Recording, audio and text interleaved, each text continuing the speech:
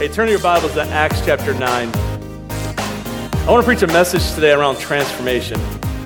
We use that word a lot around here and in our life, transformation. And I want to talk to a degree about what does a transformed life look like. So for the next couple of Sundays, we're going to be in the book of Acts. To me, the book of Acts is the beginning of the early church, but also transformation that is happening in people's lives. Today specifically, we're going to be looking at the life of Saul, who changes his name as Paul, transforms into a new person, basically.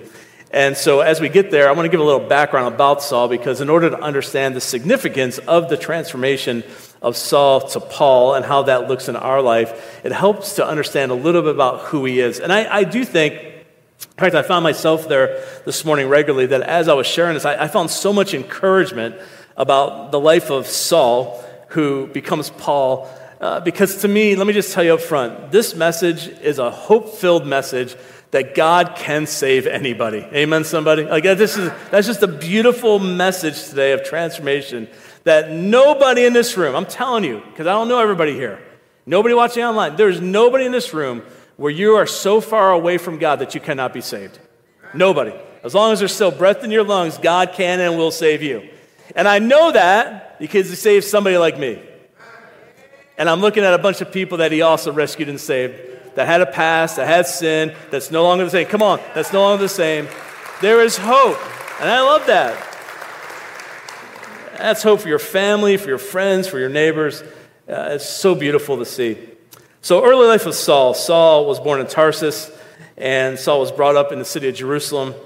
He was a Roman citizen by birthright, but he's from the tribe of Benjamin. Now that's important to note.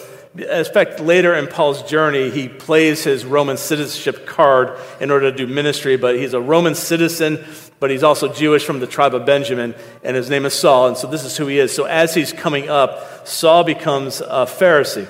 Now, Pharisees, just real quickly, you see them running to Jesus quite often in the New Testament. Jesus often ridicules them about who they are, the way that they hold so hard to the law. They followed the Jewish law, the Mosaic law, very, very strictly. At the same time, they were also hurting and persecuting their own people. And so these are the Pharisees. The Pharisees are the ones who wanted to kill Jesus. The Pharisees are the ones who end up crucifying him and creating the first martyr out of Stephen. So these are the Pharisees. So Paul is growing up in that. In fact, his teacher, his name is Gamaliel. The only reason that's important is that he's a pretty high-up teacher of the law. So what we can surmise is that Saul is a very brilliant, I'll say the word theologian. He's very biblically based. He's very smart. We know that because he wrote most of the New Testament, and it's pretty awesome. Of course, the Holy Spirit gave it to him, but he wrote it. And so as Saul is becoming Paul, he's brilliant, but Saul goes on this warpath to persecute, to arrest, and even kill followers of Jesus. Now, we often talk about the side of the coin in the book of Acts where the early church starts. But at the same time as the early church is starting, meaning the book of Acts, Acts chapter 2 and beyond, when the early church is forming, it says that thousands of people are getting saved, people are getting baptized, the Holy Spirit's moving, there's healings happening, the disciples start to spread the word and the gospel, and we often focus on that. But what's happening on the other side of that coin is the religious leaders of the time, the Pharisees, do not like what's going on, because they're pulling them away. They're not doing things the same way that they did it. They're not following in quite the same law that they thought they should follow. And so now Jesus is coming. He's introducing this new commandment to love one another, to love endlessly, that there's grace and there's hope, which is very different than what the Pharisees have been really pounding and teaching. So there's a stirring happening in the city. So the Pharisees, again, this is a side story that's parallel. They are now persecuting Christians, Christ followers. And so they go, they capture them, they're stoning them, they're killing them, they're arresting them. Saul is on the warpath to do that. And so Saul goes, in fact, in the scripture it says that at Stephen's stoning, one of the first martyrs you read about in the New Testament, they say that at the feet of Saul they laid their cloaks in order to stone Stephen. So he was there at the very first stoning of the very first person in the New Testament that we know about. So from there, he starts to go from town to town. He goes to Damascus. He's on his way to Damascus. He has an encounter with Jesus that changes his life. As a result of that encounter with Jesus, he then goes back And now he goes on missionary journeys. His name has changed. His mission has changed. He goes on missionary journeys. He's shipwrecked. He's bitten by snakes. He's thrown out of a window. He's killed, brought back to life, goes back in the city. He is preaching Jesus now to everybody as a result of this transformation that happened in his life. As history would have it, he goes back to Rome. He's in prison. He's in the house arrest. And eventually what tradition says is that he is martyred in Rome as a Christian. So talk about a full circle of what's happening. Here's this person that thought he was doing the right thing because he's following the law so legalistically and so dogmatically, and now he's persecuting Christ's followers thinking he's doing this right thing. And then he's got this radical transformation change in his life that now sets him to preach the very name that he was persecuting under, and then he himself is martyred later in life. So this is kind of the full story of Saul to Paul. And we're going to dive right into the middle of that, of where he's on Damascus Road. Before we get there, though, I want to talk about Christ's sacrifice in relation to transformation. What I love about communion, by the way, that we're going to be doing at the end of the service, and we'll give you an opportunity to get the elements if you didn't get them when you came in, is communion for us as believers is a remembrance of the very sacrifice that has changed and transformed our life. So I love that today this message is going to point us to the end to a salvation call, to communion, to remembering who Christ is, to honoring Jesus with that, because that's the transformational power of what Christ did on the cross for us. In fact, in Scripture, in 1 Peter 3:18, it says, "For if Christ suffered once for sins, he suffered for the righteous, for the unrighteous, that he might bring us to God, being put to death in the flesh, but made alive in Christ." What that's speaking about real quickly is that Christ made the ultimate once and for all sacrifice. Here's the thing. Jesus did something that nobody could have done for anybody else. You can't do it for yourself. You can't pay for it. You can't buy it. Nobody else can die for your sins other than Jesus. So this transformational power of a life that has changed starts with Christ on the cross. He did something for us that nobody else could do. In 2 Corinthians 5:21, it says, "For our sake, for my sake, for your sake, he made him to be no sin to no sin." He made Jesus, who knew no sin at all, to take the sins of the world of mankind and set them on top of Jesus, again, so that we might be made righteous. Now, righteous and righteousness is just a fancier way of saying that Jesus made you right. He made you right before God. That you have this God, the Father of all things. And in order for us to be made right, to be presented before him, Jesus comes and he makes the ultimate sacrifice. In other words, he makes us right before God. That is the transformational power of Jesus. So let's go to Acts chapter 9. In Acts chapter 9, I want to talk this morning, just for a few minutes, about 3 ways that Christ's sacrifice transforms our life. How is it that we take this Jesus who, the sins for all mankind, for all humanity, for once and for all, does one sacrifice on the cross, and because of that one moment, you and I can live a life that is changed forever. The first one is this, is Christ's sacrifice is a catalyst for change. It is the catalyst for change. In Acts chapter 9, verse 1 and 2, it says, "Saul, still breathing threats and murder against the disciples of the Lord, went to the high priest, asked him for letters to the synagogues at Damascus, said if he found any belonging to the way, men or women, he might bring them bound to Jerusalem." Saul was a fervent persecutor. Saul had a before. We've all had befores, haven't we? The sad thing is some of you are still living in your before because you haven't experienced the next yet. We all have a before. We all have a moment in our life where we are living life a certain way before we met Christ. It's part of our story, it's part of our testimony, it's part of our upbringing. For a lot of us, we probably don't ever want to remember the before. But we all have a before. The beautiful thing about the catalyst of change in Christ is that real quickly that before is forgiven and cleansed, and now you're something new. And here's the difference that you see all through Scripture, the difference you see in this passage, the difference in your life comes down to one thing. It's you having a personal encounter with Jesus. Not your moms, not your dads, not your relatives, you. Personally encountering Christ. In Acts chapter 9, verse 3 and 6, it says, Saul, he goes on his way, he approached Damascus, and suddenly a light from heaven shone around him, and falling to the ground, he heard a voice say to him, "Saul, Saul, why are you persecuting me?" And he said, "Who are you, Lord?" And he said, "I am Jesus, whom you are persecuting. But rise and enter the city, and you will be told what to do." See, Jesus confronts Saul, displaying the immense power of his sacrificial love. What I love about this is it's a reminder that Jesus still comes to seek and save the lost. He still does it. Aren't you grateful for that? He still seeks and saves the lost. He still leaves, as Scripture says, the 99 and chases after the one. And again, we know that to be true because at one time, you were the one and I was the one. At one time, we were the ones that he came to seek and to find and to save. And I love this statement. It's one of my favorite quotes, that it only takes a moment to spark a movement. I love that statement because it only takes one moment in the presence of a living God to change your life forever. Just one moment. I think so often we're looking for, maybe so often we're looking for that light shining moment. I think some often we're looking for driving in the car and all of a sudden Jesus popping in the seat next to us and talking to us. Now that would be pretty awesome. It would be pretty amazing. But oftentimes it doesn't happen that way, at least not for me. But I had an encounter with Christ. I had an encounter with Christ that changed my life forever. Forever. One moment. And I'm telling you, some people here this morning, you need to have that moment. Because nobody else can do that for you either. I could tell you about my moment with Christ. I could share my story with you, and I'm sure that would help. But at the end of the day, it is you and it is Jesus. And by the way, the moment we take our last breath on this earth, it's going to be you and Jesus. That is the change. That is the encounter. And we can make it as fancy as you want to make it. We can use all the big theological words you want to make it. But at the end of the day, it's you just having a personal experience with who Christ is. Now, Saul had a pretty powerful personal experience with Christ.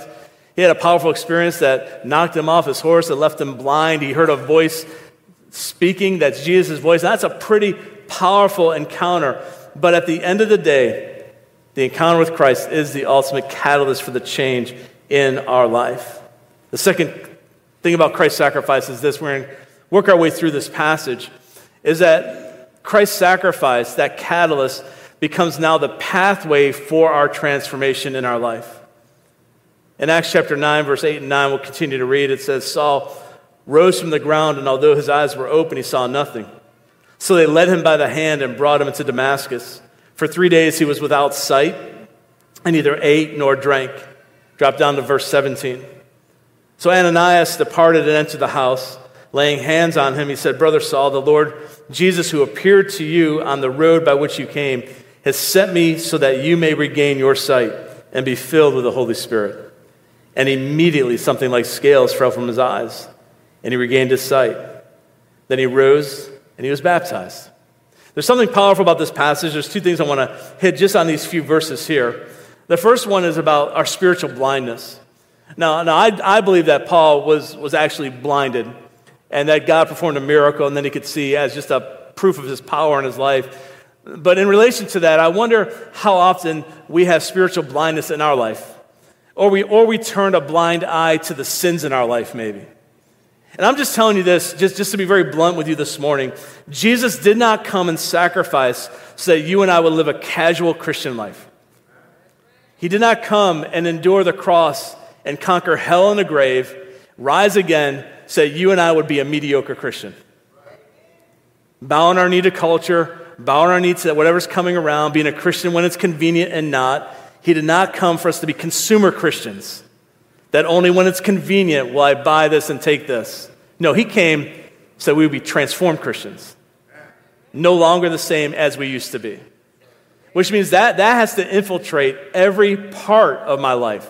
The way I think, the way I talk, the way I act, the way I treat one another, the way that I forgive people, the way that I ask for forgiveness, the way that I show grace and mercy. All of those things come into play. He didn't come and do all that he did so that we would just be the same. No, he came to show us the way. Remember, Jesus in some of his final words while he was here, he said, I am the way, the truth, and the life. I am the one that you got to see. I'm the one that you got to follow. But I wonder how often in our life we maintain our Christian values when it's convenient, but how of us have maybe a few edges? and a few things that we don't want the Lord to do, or a few areas in our life that we're just not willing to submit over to the Lord. Maybe, honestly, at the end of the day, because we like it. See, Jesus came to change us. I love this passage because it represents the old and the new life, doesn't it? Saul, he gets knocked off this horse. He has this blinding moment. He's healed miraculously. He gets up, and he was immediately baptized. He immediately goes and is submersed and is baptized. Why is baptism so important for us? Not only did Jesus model it, but it displays to the world around us that I've chosen to follow Jesus. It's an outward symbol of this inward commitment we made to him. That's why it's so important. And then every single day of our life, we are living that transformed life. It says he rose, he was baptized. It's a symbol of the dying to the old self and being risen new in the new Christ and the new self.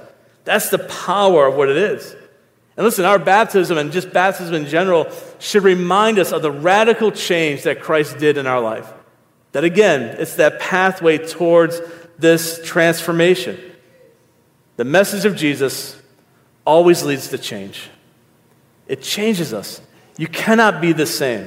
In fact, I would even argue that you shouldn't be the same as you are when you came in here today. That there should be something that happens in your life and in my life that changes us, that just makes us a little bit more like Jesus. Now, sometimes it's a big change. Sometimes people come on a Sunday morning, and it's a big change that happens in their life. We've experienced that and seen that. But oftentimes, it's little changes in our life.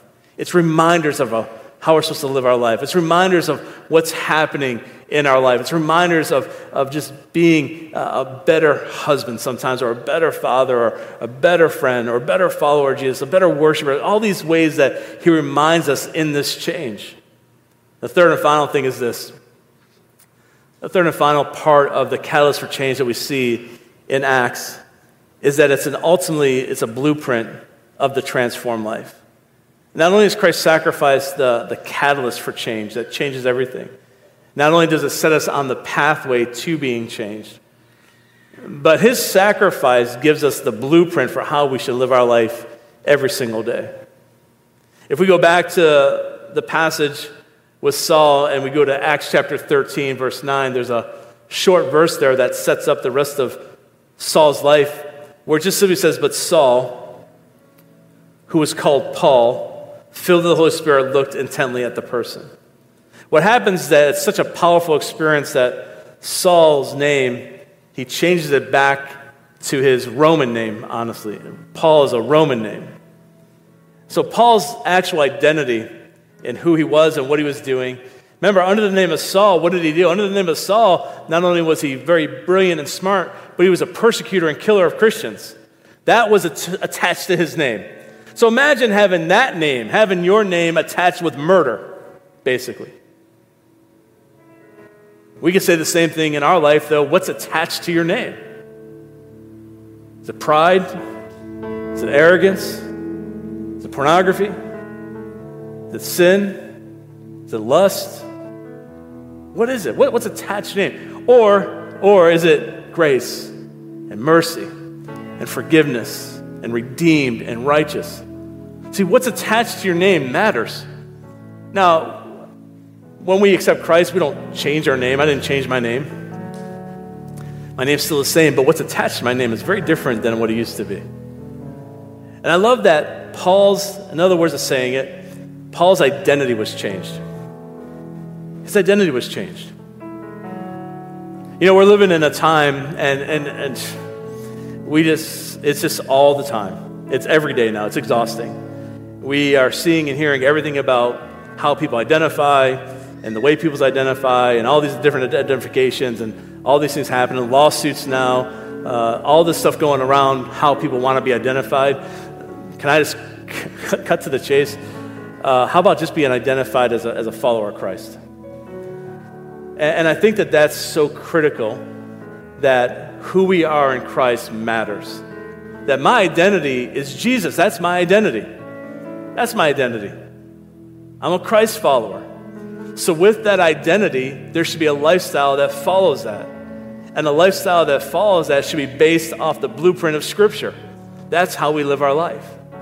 So the beautiful thing about when we come to know Jesus is that our identity begins to change, that we are found in him, that we abide in him, that we resemble him, that we are literally Christ's followers. We represent Jesus to the world around us. That is so important in our life.